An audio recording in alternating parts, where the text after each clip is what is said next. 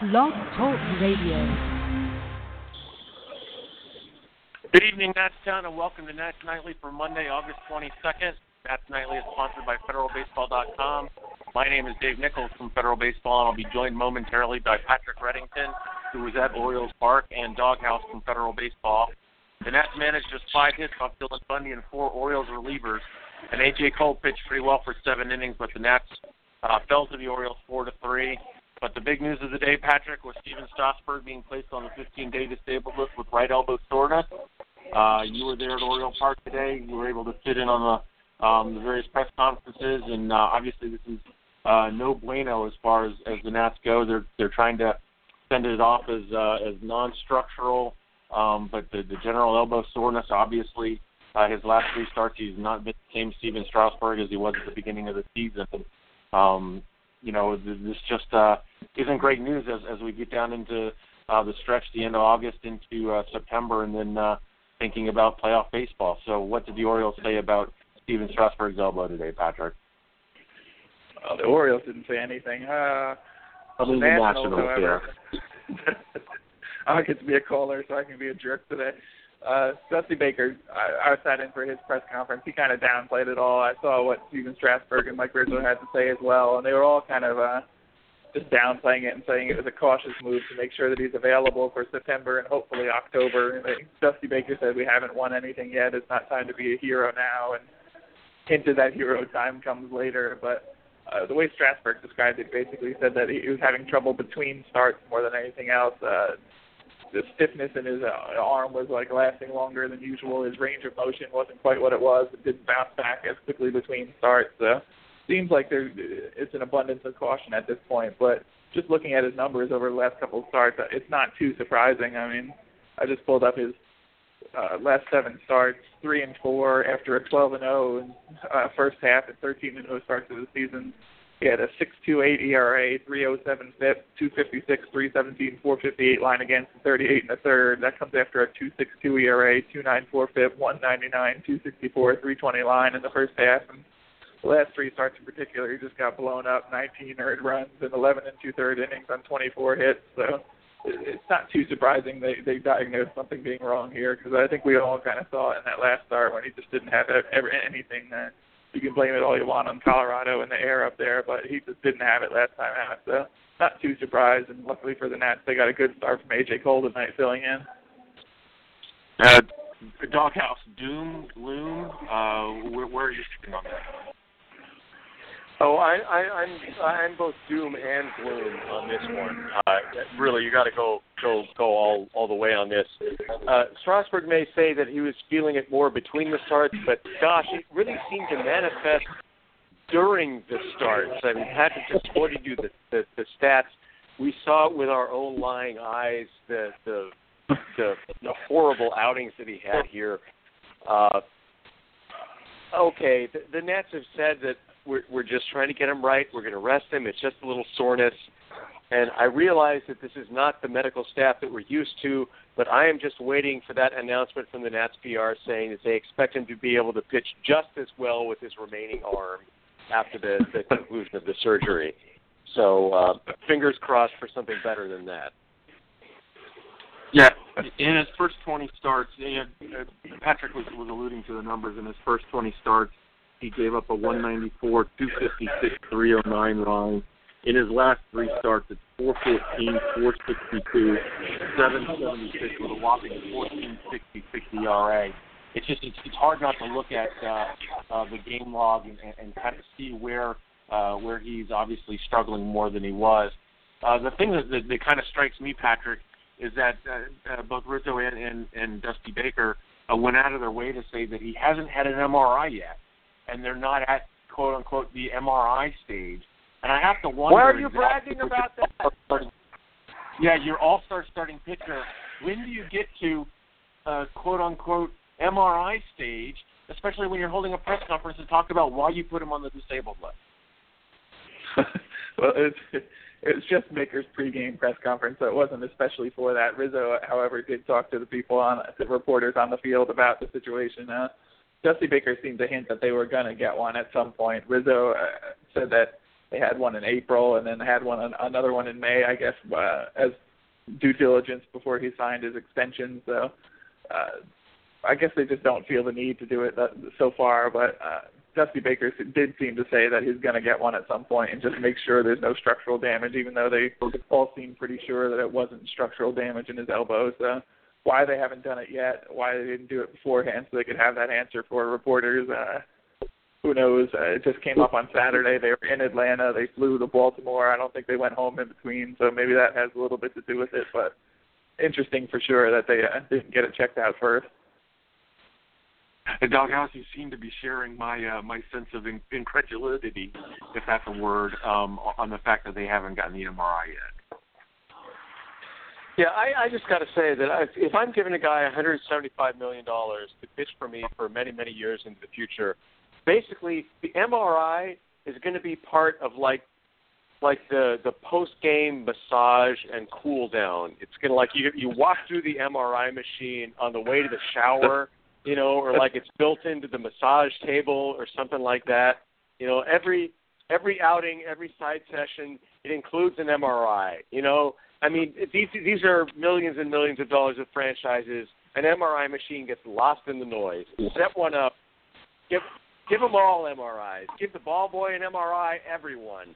I want to be able to bust that film out when anyone asks a question about, I saw the peanut vendor out there. It looked like that throw to the third row was a little off. How is it? We got the MRI.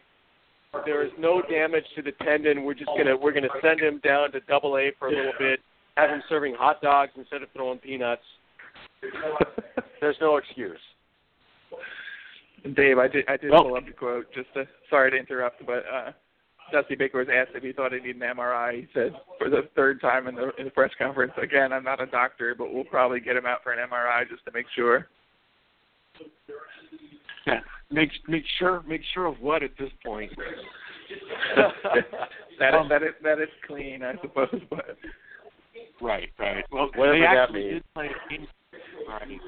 They actually did play the game today. The Nats faced in the mythical Beltway series.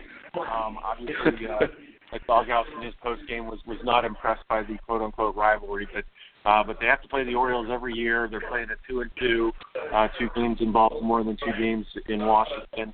The Nats came into the game 8.5 games up in the NL East with both teams off today and lost, and had the Nats lead falls down to 8 games. But they turned to A.J. Cole, who was up in the bullpen for an emergency, but didn't pitch, making his second start of his major league career. His budding a major league career in AAA this year in 22 starts. He was 8-8 with a 4.26 ERA, a 1.33 WHIP. He last pitched on August 11th. Came out here and actually did pretty good. I mean, we were not people on the social media talking about the moral victory or whatever, but Patrick, I think Cole pitched pretty well today. His final line, 7 innings, 4 runs, 5 hits, 2 walks, 8 strikeouts. The guy that the last time that he was on a major league hill in Atlanta just completely got shelled. So as far as an emergency start type goes, they really couldn't ask much more from Cole out of this. Yeah, I'm not one of those people who based any of my opinions on him over what he did in that start in Atlanta. I mean, he just got shelled in that one. He didn't have it. They left him in a little longer than they probably should have, and he just got absolutely hammered in that. But as long as he's been around, he's still only 24 years old. He's a young kid up there. He has a lot of professional experience, but not a lot of major league experience. So over his last 10 starts in the minors, he had a 3.86 ERA, 15 walks, 56 Ks, and 63 innings pitched. And it looks like he kind of carried that success over to the mound tonight. And these Orioles, as we were going back and forth on Twitter, are a big home run hitting team. They hit 2 more. They lead the majors with 194 now. So not too surprised he gave up a few long balls, but I was really impressed with what I saw from him. His command was a lot better than last time I saw it. His breaking ball, throwing it for strikes, fooled a lot of the hitters. He threw his fastball by some pretty good fastball hitters on this Orioles team, struck out 8 on the night, 5 hits, 4 runs. It's definitely a promising start, and some of the people who may have given up on him as a prospect might have to rethink their opinion after tonight, because he looked a lot better out on the mound tonight than I've ever seen him before. So don't see a lot of minor league starts, but a few that I do catch, I really like what I saw from him tonight. Yeah, dugouts, we saw a 93-mile-an-hour fastball early that was kind of trailing off to 91 there at the end of his performance. The slider's still a little slurvy, but the traditional curveball that he threw a couple of times, threw a couple of really good ones. He hung one to Pedro Alvarez that Alvarez just missed on it, but I think the curve is what surprised me the most today. What do you think? No, I'd have to agree on that. He was spotting his fastball pretty well. He was keeping his pitches for the most part down in the zone, which in a tiny little ballpark like Orioles Park, of course, you got to keep the ball down because stuff is just going to fly out there. I think he pitched very well to a club that is has a lot of power, hits a lot of home runs in a very homer-friendly park, and he actually kept some pretty good hitters off balance. Like Patrick pointed out, he threw the fastball by some guys. He was throwing his off-speed and his breaking ball for strikes and for not strikes when he needed it. And it was, honestly, I'm basing all my opinions of A.J. Cole about that horrible start against Atlanta, which is probably unfair. But based on that, this was a terrific start for him. He ate 7 innings, only gave up 4 runs. He gave the Nats a chance in this tiny little ballpark to be in it for the entire start. And frankly, it's on the rest of the team for not hitting 28 home runs to get it back into the game here. Because I think he did about as much as you could ask anyone to do coming up for an emergency start. Yeah, I completely agree. He had a rough go early. Which was not very good at the AAA level. On a little bit as the summer went along, and this I think really for him and for the team was a positive result for him. Patrick talked about Trey Turner. He walked in the first inning, probably stole second, and then scored on Daniel Murphy's single. It just seems like every night he's doing something to get this offense going. Yeah, and just I had a nice view of his speed on the base paths tonight, and it just really impresses. You see him get on first, and you know he's going to be on second in a matter of moments, and going second to home. It's just they didn't even bother with the throw basically on that one. I think the hit was the center field. They just fielded it and threw it back in because they weren't even bothering. He's just the speed is Mike Rizzo says it's a cliche, whatever, but it is game-changing speed, and Dusty Baker has to love having him at the top of that lineup because they were getting nothing out of the top of that lineup, and especially when you come in here with an AL Park and you can put Ben Revere down in the 9 spot, or probably belongs at this point.